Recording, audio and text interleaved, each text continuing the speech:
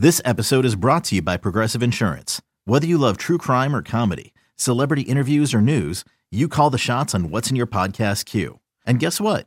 Now you can call them on your auto insurance too with the Name Your Price tool from Progressive. It works just the way it sounds. You tell Progressive how much you want to pay for car insurance, and they'll show you coverage options that fit your budget. Get your quote today at Progressive.com to join the over 28 million drivers who trust Progressive. Progressive Casualty Insurance Company and Affiliates. Price and coverage match limited by state law. It's time to go inside the front office of the Athletics with the general manager of the A's, David Forst. Here now is the David Forst Show with Chris Townsend. David Forst is with us here on A's Cast Live. Happy win streak, David. Didn't you say that last week, Chris? Yeah, I mean, this is incredible, right? No team has ever started out 0-6 and then had an 11-game winning streak. It's never happened. Well, half of that achievement is somewhat dubious, but I guess if that's what we had to do to get to where we are now, then great. We're in a good spot. How nice is it that this is so well-rounded? Offense, defense, starting pitching, bullpen. It's your entire roster is contributing to all these wins. For sure, and yeah, you can't put really any streak together without getting contributions from everywhere. So, I mean, I think we know that starting pitching is where this all starts, and I know those guys have talked a lot over the last kind of 2 times through the rotation about feeding off each other, but outside of Frankie's start on Wednesday against Minnesota, they've been incredibly consistent and kept us in every game, if not done more than that. So the starting pitching is where we start, and like you said, we've shown the bats really well. I think we're in the league leaders in homers. Our defense has played way more consistently than we did the first week of the season. And it's been nice. A lot of those games have been in hand and turn them over to the bullpen. The last victory was, I think it's a game. Vince Cotroneo right now is doing top 50 A's games of all time. This could be number 51. You scored three runs in the 10th inning, and you didn't get one hit.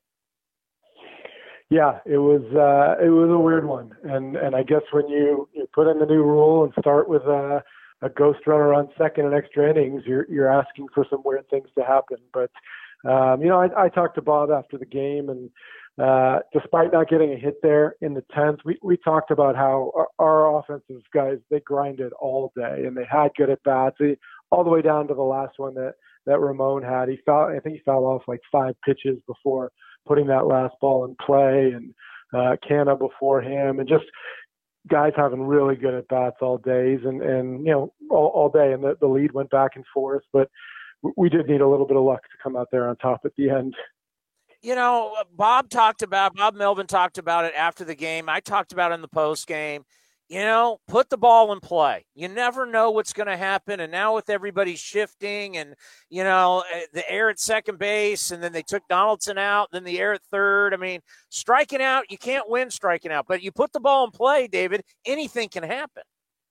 There's no doubt. And it's easy for you and I and even Bob to say that. But I think we see what's happening in the game right now, and the strikeouts at a higher rate than we've ever seen. And at some point, you have to look at what the hitters have to do and realize how incredibly difficult it is. I mean, you've got guys throwing harder than ever with more movement than ever.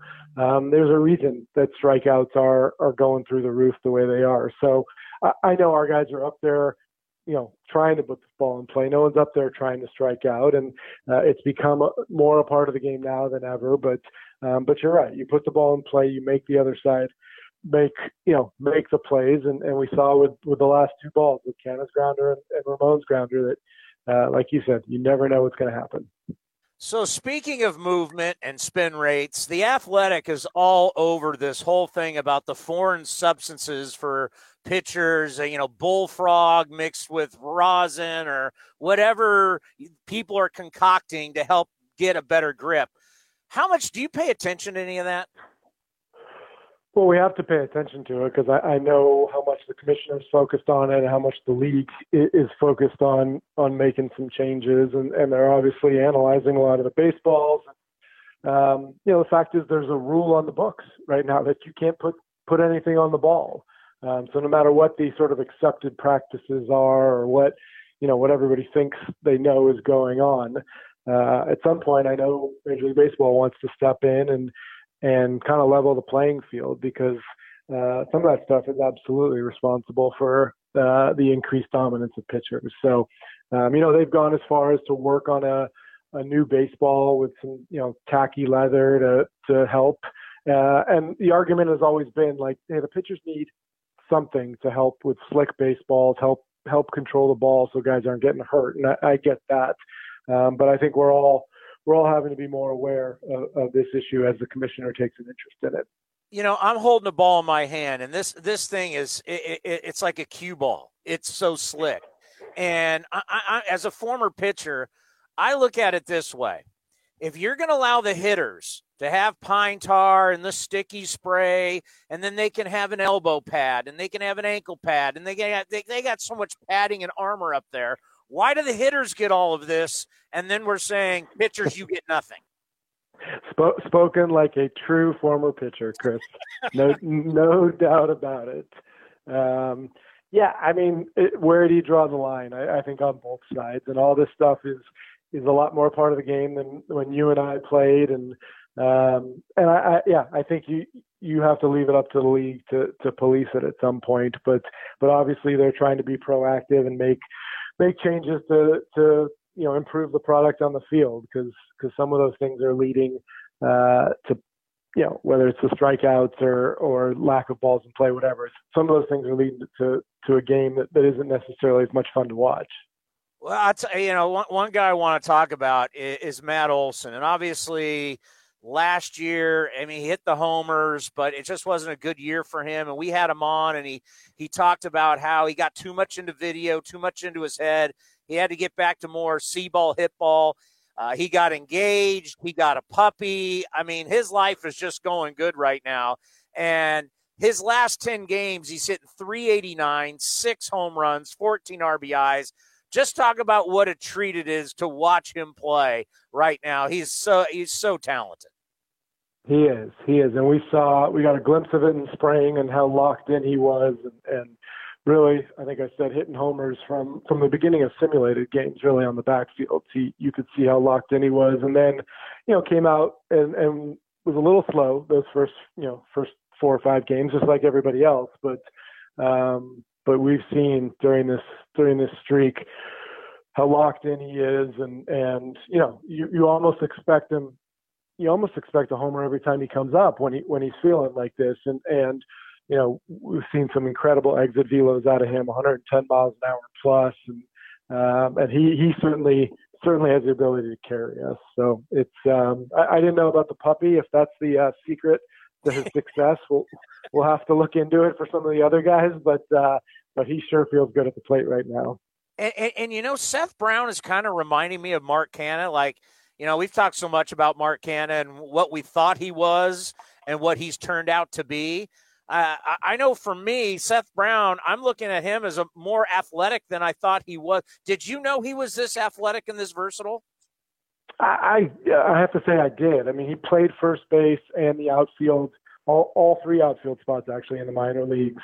He's filled in nicely in the corners for us, but yeah, we knew he could run. He's a big guy, but we knew he could run a little bit on the bases. And as far as his offense, it was just, it's just a matter of time.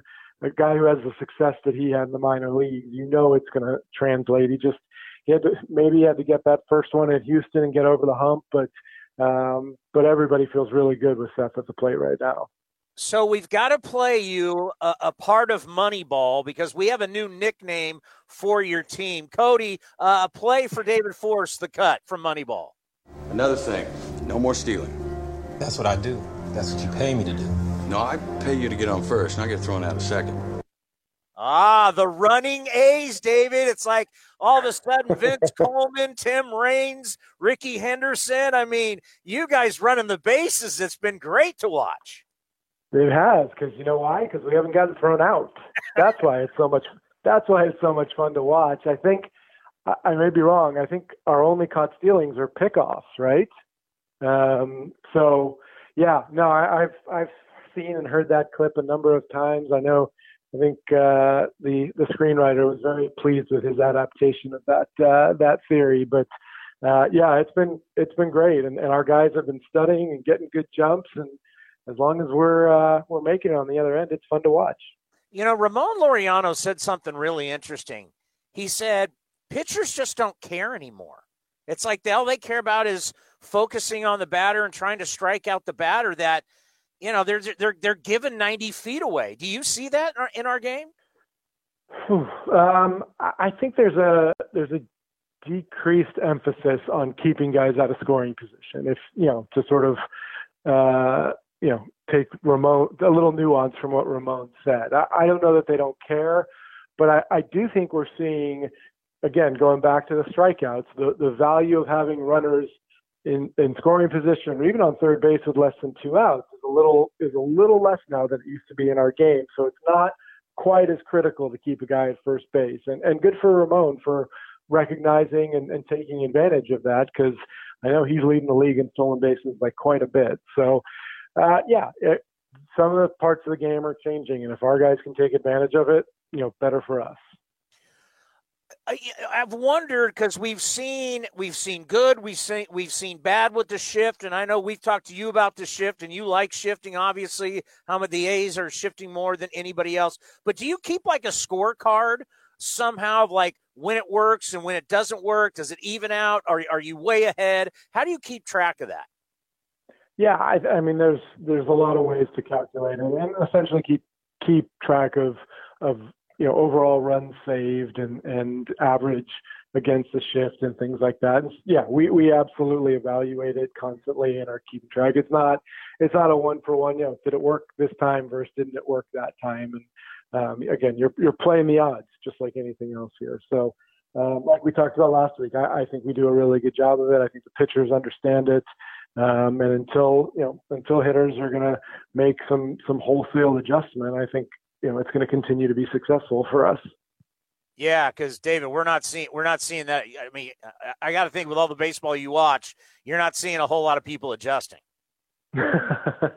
No, you don't. I mean, they're obviously they're hitters who are good enough to not be shifted and use the whole field. But obviously, we're seeing a lot of left-handers still hit ground balls into that short right field shift, and right-handed pull hitters the same way. So, they have to do the math too and weigh the possibility of extra base hits versus singles, and everybody's sort of playing their own little math game on both sides. During this win streak, and let's end on this. Your pitchers, certain guys are going out there and they're pitching with conviction. And Sean Manaea brought it up 2 starts ago with the media about how he has changed and just the mentality of seeing these guys with their fastball and everything's off your fastball, but attacking the strike zone with the fastball, not walking anybody. And I think of another guy that I really wanted to ask you about, Lou Trevino. He just looks like a different pitcher. Talk about what you've seen with Lou, and you now trust him to go out there and get you those toughest outs, which are the last outs to end the game. Yeah, they are. And I think, I think having both Lou and Deke as options back there has kind of helped Lou in a way, because he hasn't had to just assume he's the guy and sort of get psyched up about it. And Bob's done a really good job of matching up. I know Jake was up and in the 6th or 7th inning the other day because of the matchups. But yeah, I mean, you mentioned when you're talking about Sean about walks, and the one thing we did not do well at all those first 6 games was command the strike zone from a pitching standpoint. I don't know how many guys we walked, but it was very unlike an A's pitching staff. And we've done such a good job during this stretch of not giving away free bases, of getting ahead in the count. I talked to Jesus briefly after his start the other day against Minnesota about first pitch strikes. And I don't remember exactly what his number was, but it was, he maybe threw more first pitch strikes in that game than in the 2 previous ones combined. And it's just so important getting ahead of the count. And like you said, pitching with confidence, pitching with conviction. And all of our guys are doing it right now. Our offense is getting in the lead. And guys are throwing strikes and letting their stuff do the work. I feel so bad for Trevor Rosenthal. We had him on right when he signed with the A's, and he talked about how he was sad that the season ended last year because he was throwing the ball so well with the Padres. And to get hurt like this and have the surgery, and we've kind of forgotten about him. Do you have any idea when he potentially could return? And boy, would that be a huge addition to the bullpen. Yeah, it's so far down the line right now that there's no timeline on Trevor. I mean, he's here in Oakland. He's rehabbing with our staff. So he's back sort of as a part of the team. But until we get through the initial stages of his rehab and get a ball back in his hands, which is well down the road, there's no timeline. But hopefully it's later this season, and and he could be a great addition to whatever the bullpen looks like at that point. Well, David, keep riding the wave and keep winning games. We've got the original wave rider on the bump tonight, so we'll let Cole do his thing against Baltimore and hope this thing keeps going. We'll talk to you next week. Be well. All right, see you, Chris. David Forst, the general manager of your Oakland Athletics. This has been a presentation of the Oakland Athletics.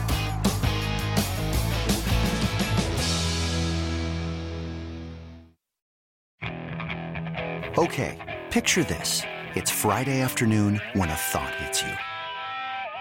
I can waste another weekend doing the same old whatever, or I can conquer it. I can hop into my all-new Hyundai Santa Fe and hit the road. Any road. The steeper, the better.